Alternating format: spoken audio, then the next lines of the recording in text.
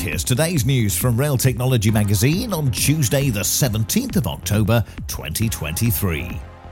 Network Rail has completed its latest stage of the South-West Resilience Programme as it completed a rockfall shelter near Exeter.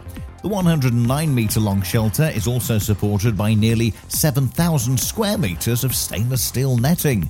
The resilience programme has cost £38 million and was set up in response to the major storms that hit the area in 2014. Transport for Wales has opened a public consultation on 5 new stations which will be opened on the South Wales Main Line. The new stations are part of a bigger scheme including electrification of the main line and surrounding lines, as well as increased services out of the region. The consultation will last until November. And engineers have completed the first of its kind zero-carbon emission engineering work in Cambridgeshire. Network Rail used hybrid rail vehicles, battery-powered facilities and solar-powered lighting through 4 days of work. The success of the works has prompted Network Rail to look at other schemes where it can be used.